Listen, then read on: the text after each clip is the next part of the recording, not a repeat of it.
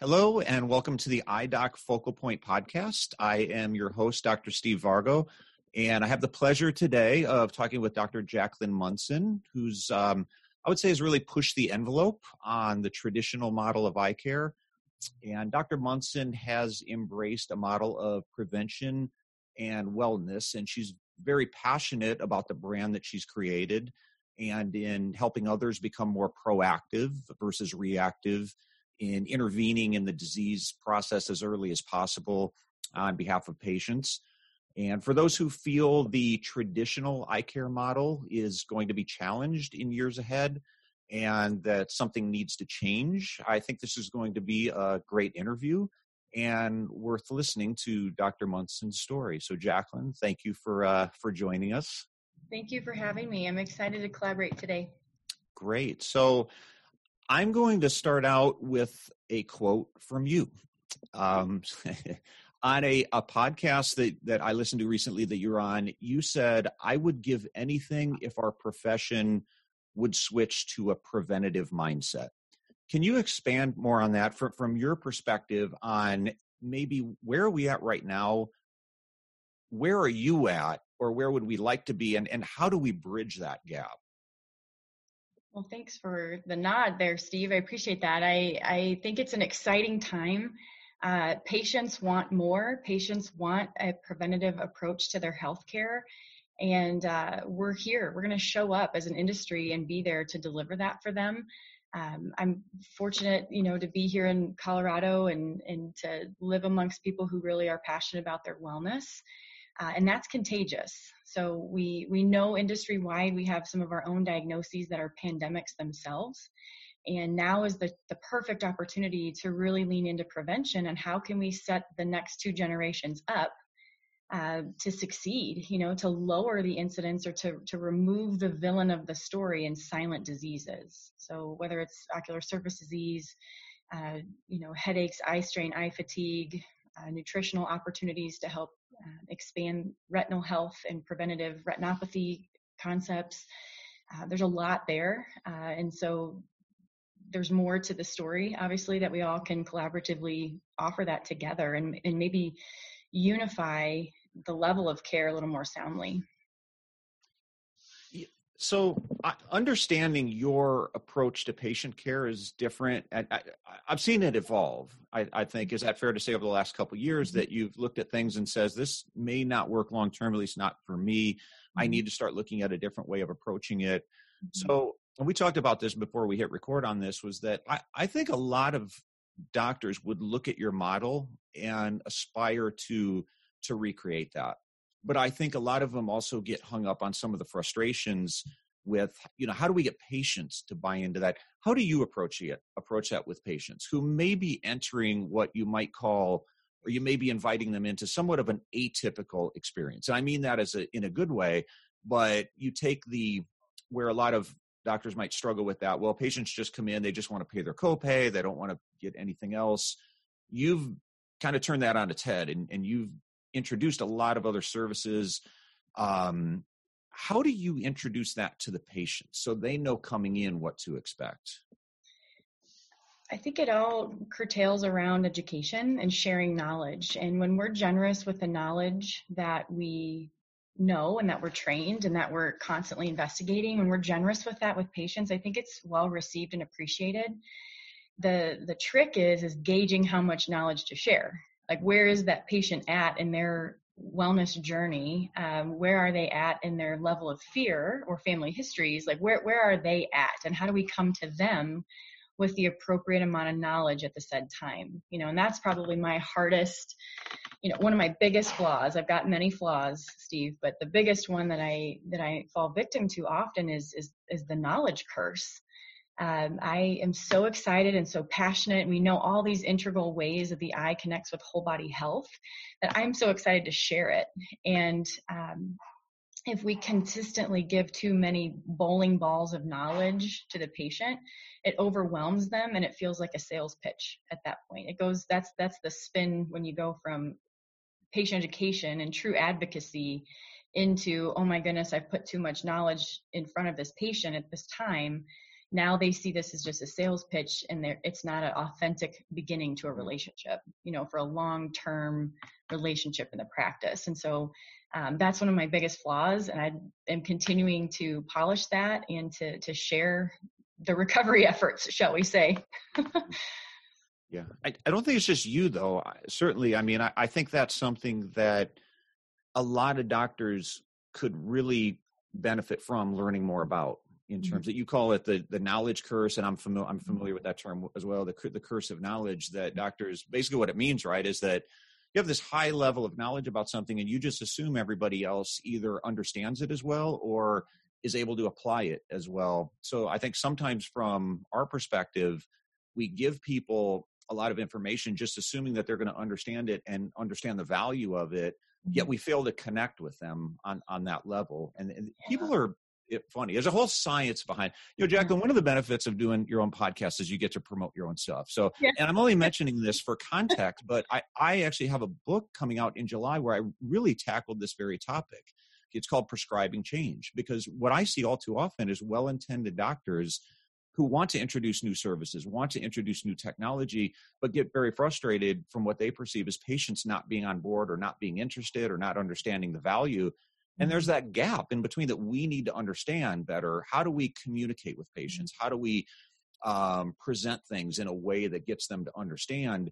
And my big thing is I'd really like to see doctors get to the point where we're not just giving information, but we're getting people to actually change. We're getting patients to actually change something. We lean way too heavily on information. It's important, obviously, but if people don't change, you didn't accomplish anything. Yeah. And what's the antidote to my, internal dilemma with my own, and it's not to gloat that I have this like surprise knowledge that no one else has access to. It's not that. It's the delivery that I'm at fault for, right? It's how am I delivering the message? And really it's becoming the antidote truly in concise terms is to be a better storyteller, to tell the story about what eye disease looks like, to tell the story about what vision performance issues look like, to tell the story about recoveries in patients who've gone from blurred, uncomfortable, fluctuating vision, headaches, all these symptoms, right? To empathize more and to draw patients into that can be your outcome too.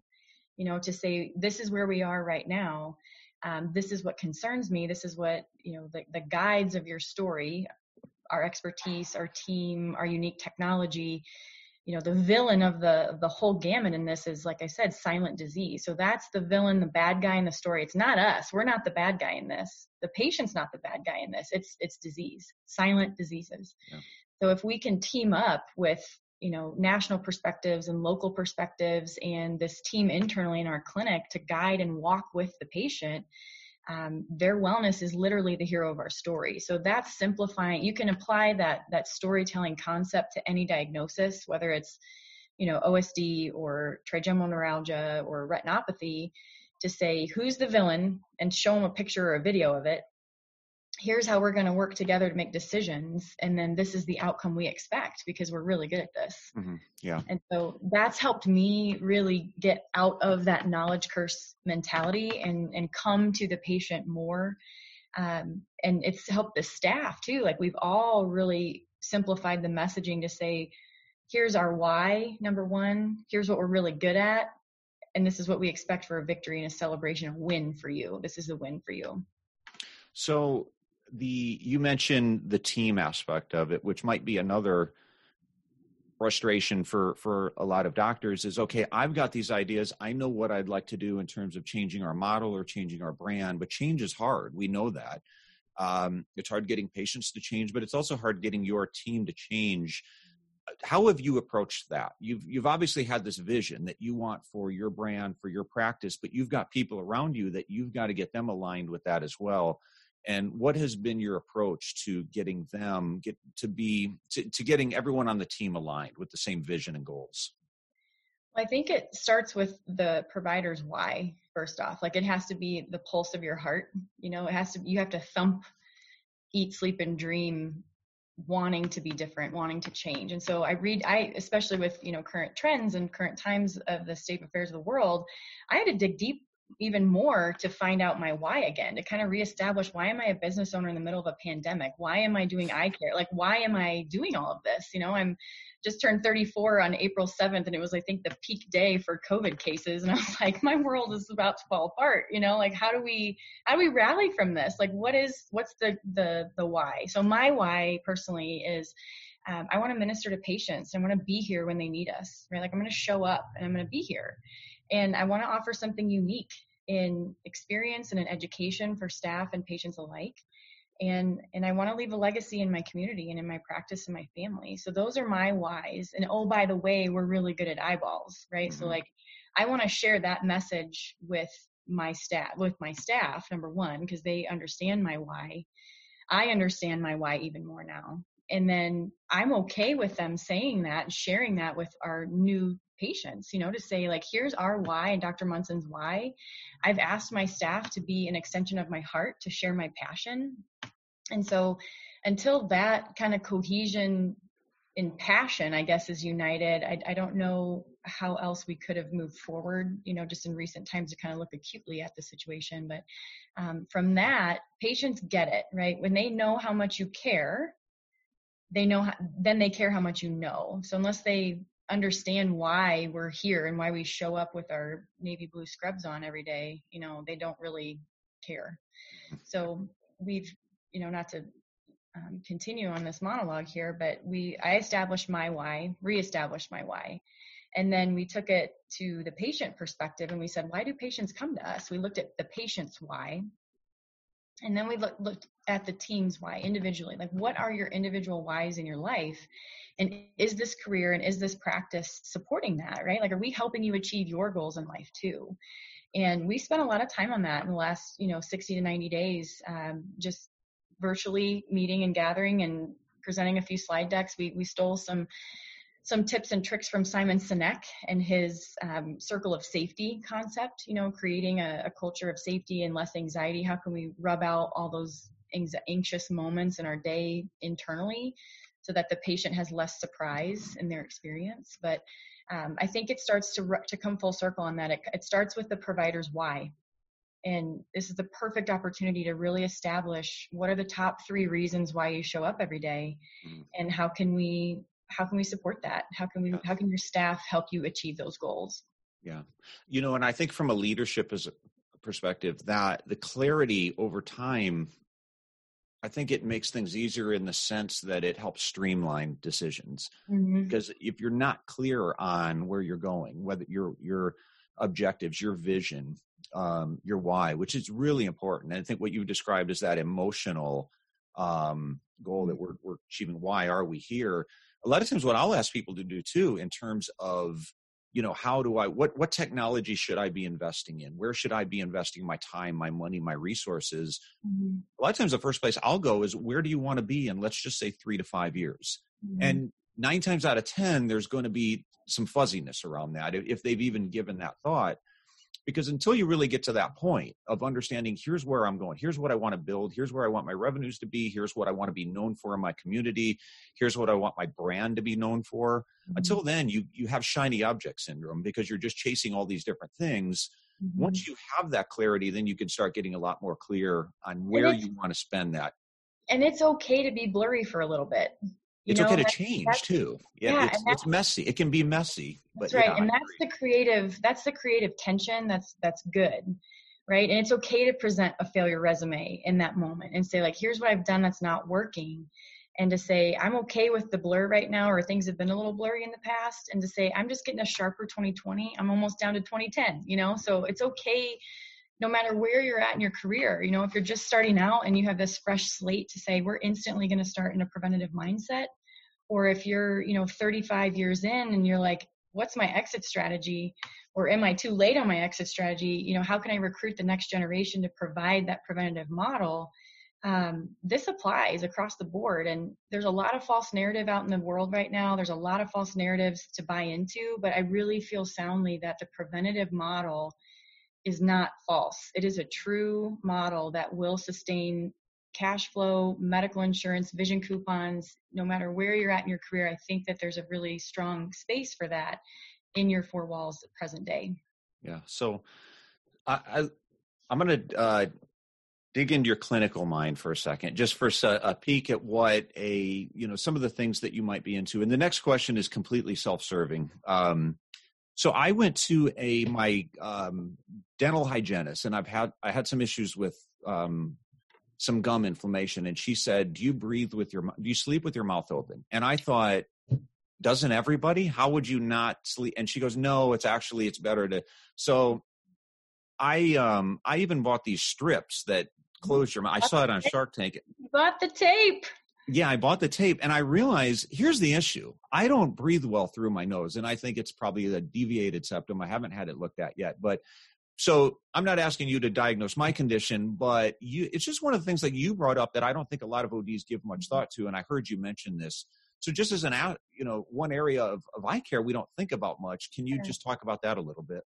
Sure. The evolution of this is, we work closely with dentistry based on location. I have a lot of colleagues that are in the dental world in my family, et cetera, et cetera. And so just looking historically at, so I'm 34. It's taken 30 years for our industry to wrap our minds around completely ocular surface disease. Okay, so relate that to mouth breathing in the airway in the dental world, same story. Orthodontia used to look at the bones of your mouth and say, hey, your teeth are crowded. The bones are unorganized. They're not straight. So we're going to pull them out. We're going to take them out. And then they thought, gosh, well, what if we keep these teeth and just expand the palate? What if we open up the bridge or the palate of your mouth? And hey, we get to save your teeth and they look cosmetically better. Well, then we figured out they figured out why is this happening in the first place? And it's really all tongue posture. The tongue should be up in the roof of your mouth, expanding your palate, forcing the airway to breathe through the nose, not your mouth. So you get that natural filtration of 3 different filters, right? So your nasal passage, your adenoids, and your tonsils are the players in keeping air clean, keeping exposure to oxygen sound. And so what we're catching are really young patients with lots of aqueous deficiencies, lots of reduced tear film, and we know we've improved land score. We know we've reduced staining. We know we've rejuvenated the conjunctiva and gotten rid of vitamin A deficiencies and things like that. And they're still waking up dry. And so you start looking back and you start to see kind of the bags under the eyes, and you just kind of hear their breathing while they're sedentary in the chair. And you're like, this is a mouth breather sitting in front of me. So we ask them to open their mouth. We look up at their arches in their mouth and we say, you need to go to postural physical therapy or your maxillofacial therapist to identify and address this now, because this is a train wreck ocular surface patient waiting to happen. Give it 10 years. An apnea patient waiting to happen, a glaucoma patient waiting to happen. So that whole trend. And it's as simple as just collaborating with your own dentist or looking in your own mouth. Because I think from the motherhood perspective, we think it's cute when our kids snore, or we think it's cute when their little mouths are open, and it's not. It's a health concern. It's oxygen to the brain. You can start talking about neural function later on down the road, optic nerve health. So to get on that's one tiny, it's cheap and easy. I didn't have to buy a shiny object to just look in a mouth and say, this looks like a future dry eye patient to me. And then empower parents with that knowledge. The trick is finding the players in your community who are that preventative in oral health too, and linking in and conversing with them. So that's just one topic on the pediatric side of ocular surface disease care that we're really excited about. It's no different to finding a lot of Demodex blepharitis on a 5, 6, 7-year-old and telling a mom, like, it's not allergies. You can get off the pharma drugs that your allergist has been prescribing because this is a lid disease. We just didn't know it years ago. So just cleaning up those truths and kind of the false narratives of reactionary care that are exciting, and it's really fun, and it didn't cost me anything to do that, just some collaboration in the community. And doesn't that really change, from a perception standpoint in the minds of patients, I would think that would really make you stand out. I'll give you an example. As my 13-year-old son has been having some ankle issues. He plays sports. This has been going on for a while. He irritated it sliding into second base, and it's just been, we think it's gone and it acts up again. So his coach recommended this doctor who we went in, and he just couldn't recommend him enough. And he said, call these other people, because I've had some other kids that we've had with these injuries and they've gone to him. And he describes him as a voodoo doctor. He goes, I don't know how he does it, but it's just like, you got to see it to believe it. So you go in there and you think they're just going to look at the ankle, and he goes, no. And he goes into all the reasons, all the other issues of the body, from being, flat-footed to knees, to how you run, to alignment of the spine, and everything contributes to that. He goes, we're going to tackle this a little different than you might just have somebody come and just directly address the foot. But right there, I think it was that, it sort of violated expectations in a good way. And you leave thinking, well, this person really knows something, has a higher level of knowledge on that. And it just feels to me like if I were in the exam chair and you were looking at some of these other things too, where my expectation was I'm just going to come in for an eye exam, that I would leave there thinking, wow, this experience was different, and it was different in a good way. I do wish that, I could look at the eye and the brain as just separate entities, that I could look at the cornea without having a retina, that I could look at the eye without having a body attached with it. Like, that'd be really easy. It'd be really easy to practice like that, because you just kind of put blinders on, and if that matches your why, then do that, but I just don't know how to function that way. I don't know how to see an eye without a body attached, and to collaborate with other providers has been really interesting. So to touch on alignment, just while we're in the clinical space for a moment, we know now the headache component and the eye vision fatigue component. A lot of our partners with IDOC, from the technology side, have really supported this mindset.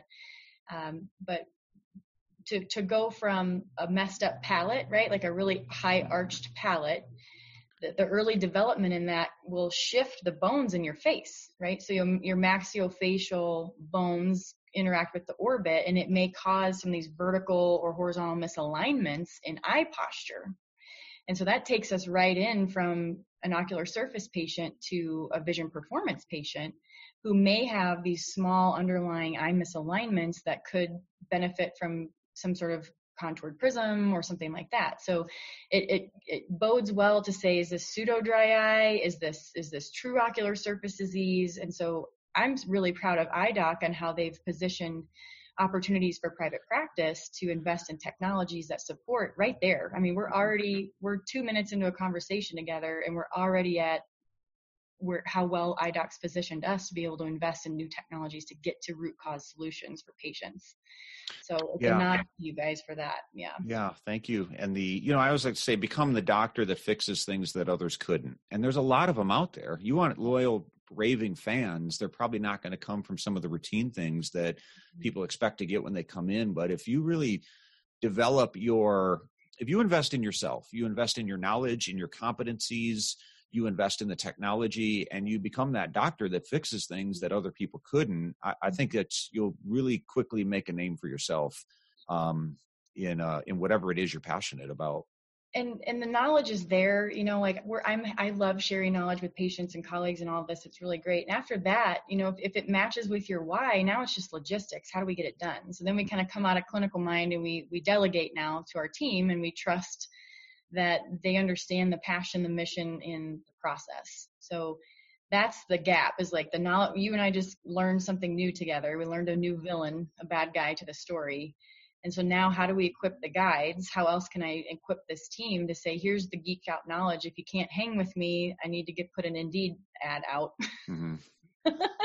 We just hired two new, and we had 138 people apply for one position. I was only going to hire one, but I couldn't pass down these other two. So, it's just a great time to reevaluate who's going to walk with me through the next pandemic. Are you pandemic worthy? And if you can't hang with this protocol that we're putting in here, we're going to have to make some changes. So that's that's the art of it, Steve. I love that. I love the creativity behind that. I love watching our industry evolve over time. Every generation is going to have a story about it. And it's just my generation's turn, to help carry the torch on this preventative mindset and be here for providers and colleagues who want to join with us, to be here for patients who expect and demand more. What other providers are you involved with? Where would you, because what you're talking about involves more, we already talked about, I think, dentistry and orthodontia.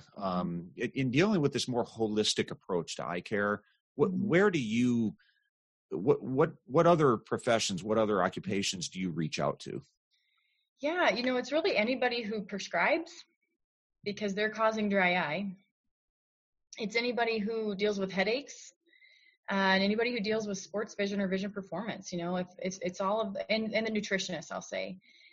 So anybody who writes prescriptions is causing ocular surface disease. So where we've focused in our relationships has been with dermatology, with neurology, and with rheumatology. So those three areas have really, primary care is always going to be there with diabetic patients and that preventative mindset with the pediatric population too.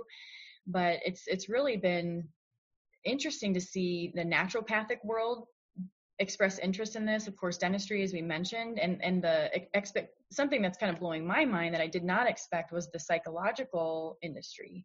So when I have my neuropsychs, obviously with brain and head injury patients who are conversing with us, when I have other therapists and their counselors who are talking about brain fog and mental health and all these other things. I really didn't expect the mental health world to show up at our doorstep, and they have. And so because of this barrage of providers, how do you vet them out?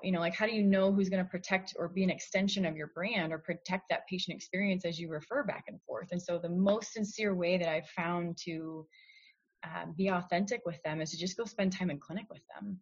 I mean, I spent 10 hours last spring with dermatology with a couple different groups in our community. I just took 2 hours like every other Monday and just went and saw patients with them. I brought some of my own portable widgets and we just geeked out together for a little bit and just expressed my sincerity to say, yes, we're early in this, we're preventative in this, and we're going to take care of your patients. Please take care of mine. Please share that knowledge. And if you, I taught them how to find the eye rubbers, or the red lids and the conjunctival hyperemia, just, don't forget the brow. There's Demodex in the brow too, things like that. Just say you're going to be offering a higher level of care and kind of blowing your patient's mind just by handing them my card because you've had these conversations to tee it up and plant seeds on eye health. Yeah. So that's been really fun because of that work and, kind of grooming that over the last couple of years, just randomly vetting out some of these other providers. We are announcing our advisory board coming up this fall to really build that circle of safety at the advisory board level to say you can trust what we're doing. The only obligation that they have to be part of this advisory board is to critique us, is to share with us if there's a problem. If there's a patient who has a less than perfect experience, I need to know. You can't keep that a secret. You just have to be open with me about how we can process improve all the time. That's the only obligation I ask. Who makes up the advisory board? These are other local doctors? Writers, yeah. And so, we have a national advisory board. Industry is working with us and watching us and helping us implement, because we're just big enough to be, to show volume, but we're just small enough to be really agile with new widgets as they come out. And so it's been really fun to see industry kind of lean in a little bit and say, how can we implement this and make this more feasible for the masses of our industry? And then how can we continue that guidance clinically with other really big powerhouses and knowledge? So it's not just me creating all this, it's a collective effort. My mantra, if you will, or my zinger for the year, we turned 50 in the year 2020 this year. And so what a bust, right? But I started in January. Yeah. Woohoo. Yeah. And so I started, hindsight is 2021. That's what I've decided. Yeah. So, but I started the year out. So, we were so full of vinegar here talking about how when local initiatives and national perspectives unite, right, that's what keeps momentum perpetual. So we wanted to keep the momentum perpetual throughout the next 50 years of this practice. And my team knows that I won't rest until we've converted our patients into wellness ambassadors in the community. So what's the nugget of knowledge that they need to empower their family and their loved ones to share that message? Because they and I both know we can't share the preventative message by ourselves. Mm-hmm. And so I'll sleep well one day when everybody's on board. To tie this full circle back to the initial prompt, Steve, about I'd give anything if our profession would lean into the preventative mindset. I will probably get my first full night's sleep when we all collaboratively unify in that. What's been your biggest challenge in taking this untraditional approach? The pace. How to pace it. There's a few things I wish I had done in a different order. From like a revenue standpoint, I would have implemented some of the widgets in a different order. Subtle changes, it wasn't a deal breaker by any means. It just would have probably been easier.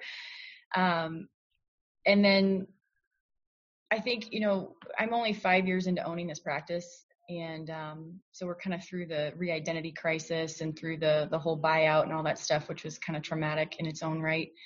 But I think just pacing change, because I would love to find the person who has that book written. That should be your next book, Steve, is how to pace the change. Like now we're on board with change. Now we're on board with change. So how do we pace it? And so the numbers typically, right, you should use the numbers to pace things and just kind of set the timer, shall we say. But in that first few years, of reestablishing a practice, everything moves so quickly. Like it's just such fast-paced decisions all the time.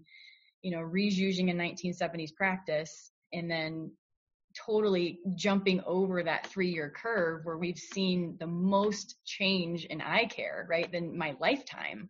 So everything happens really quickly. And so how can we take a step back and really pace that more appropriately, possibly for others? That's my biggest challenge always in life, because I just run into things and I'm like, let's do this, and so I'm ready to pace. Yeah.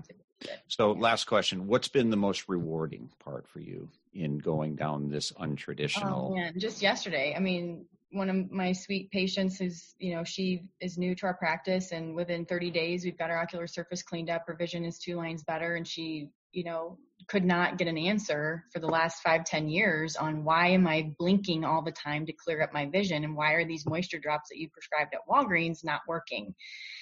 And so, she literally verbatim shared my why with me. Like she restated why I show up to work every day, was so thankful that she's feeling better, her vision's better, and she's recruiting 5 more patients. Like that was yesterday morning about 11:30. And I just remember thinking, God, this is awesome. Like I just love eye care and I love making people well. And it didn't take 10 years. It took about 30 days of good compliance and a team guide. Like that just proved that the villain is pacified, the guides are working, and her wellness is appreciated from her own standpoint, not just me and my objective geeky data saying, woohoo, land scores are better and T-but's better and B-but's better and all these things, like that's all I want, and then if it surely pays for itself, because we've prescribed appropriate treatment in a short timeline that has a proper return on it. So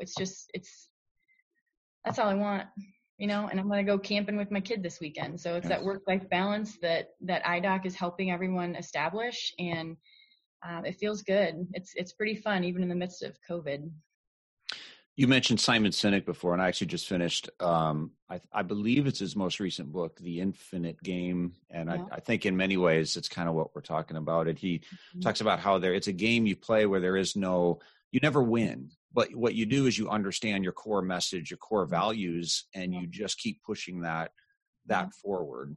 And it really connected with me, but you have to get clear on what that is. So maybe you'll never fully rest comfortably. Yeah. But in some ways that's, you keep pushing that message because there is I think what you're doing, definitive, there's some, like he referenced sports. There's a finite endpoint. The game ends. There's a winner and there's a loser, but playing the infinite game, it's bigger than that. It's a bigger message. It's a bigger, it had more meaning, more emotionally attached. The trophy is different for everybody. The trophy, I know that interaction with that patient satisfied my 3 whys. Mm-hmm. right? And so if you want to say, you know, the athlete needs the trophy, a tangible trophy, or the athlete it's the love languages, right? Like what is it that trips their trigger to settle that peace in their heart? And that's different for everybody. But the trophy for me was validating the why and that people want it, because it is scary sometimes, you know, to be on an island. Maybe you are the only one in your community that's looking at ocular surface from a preventative mindset, or maybe you are the only one who's talking about headaches or light protection with your patients. And I don't want to be on the island anymore. You know, like I don't want to be out there by myself. I want to have others teach us and do it better than we're even doing it, so that we can keep that momentum perpetual, like I said. So it's the game of business, right? It's how do you speak into people's listening? How do you differentiate yourself and perceive value, and keep it authentic. For sharing your story with us and your expertise. And it's been a pleasure getting to know you the last couple of years and watching your, we didn't get into it, but you didn't exactly step into the easiest situation with your practice. It was challenging, to say the least, and to watch you take that and create what you've created and continue to create and the evolution of that. It's been really interesting. And I know that even within IDOC that we've kind of been watching you as we look at what does the next generation of practices look like, and how do we get there? So it's always, it's reassuring, and it's always great to talk to people that are actually not talking about it, but making that happen. So thanks for sharing some time with us. Thanks for being, you're our guide. You know, you're part of our guide and part of the story with us. So it's a collective effort here. So we're very grateful. Thanks, Steve. Thank you. And this is Dr. Steve Vargo with IDOC. And you can learn more about IDOC if you're not a member at idoc.net. And one of our core values is better together. So if you're interested in being part of a community of progressive ODs like Dr. Munson, don't hesitate to reach out. So thank you, Jaclyn, and thank you, everyone else.